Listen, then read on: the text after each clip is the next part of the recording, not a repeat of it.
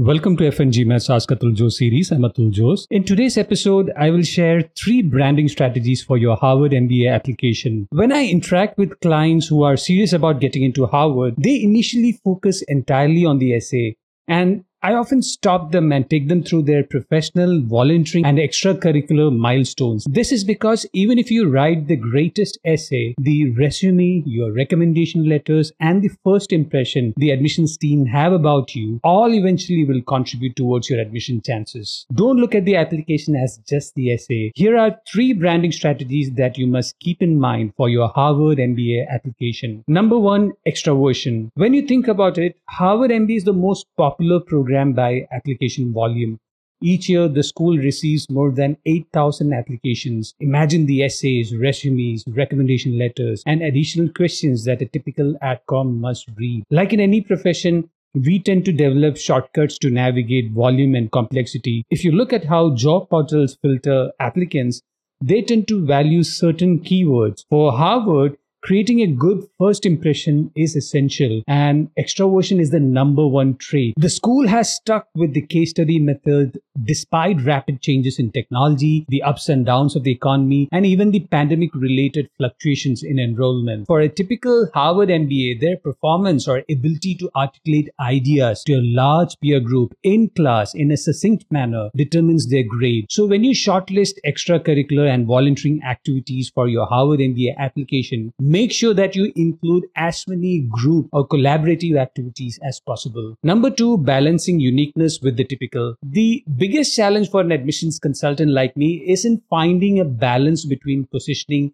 the applicant for uniqueness while including all the skills and qualities that are required to excel in a post-MBA job or function. This requires listing all exposures to countries, functions, industries, team dynamics, and scenarios. Like, if your role is only about excelling in due diligence, then how do you stand out? Your ability to stand out then will depend on the complexity of the project. Maybe there is a continuing legal challenge for a merger because the pricing wasn't great for the business owner, so they are stalling the process through legal means. You might have to find data or insights that finally gave your company leverage to persuade the seller to come back to the negotiation table. These are small but very important details that determine multi-million-dollar or multi-billion-dollar deals to close. For the post-MBA role that you mentioned in your goals question, there are typical qualities that are expected, but then it's all about your unique experiences. The common misinterpretation of uniqueness is about global exposure. Although working with an international team or cross-culturally has huge value, it's not always about working in a global team. I've seen applicants use travel for projects or work in multiple cities internationally in their narrative. But you have to understand that in our global economy, it'll be extremely rare that you have not traveled for work, especially if you're in a technology or management consulting role.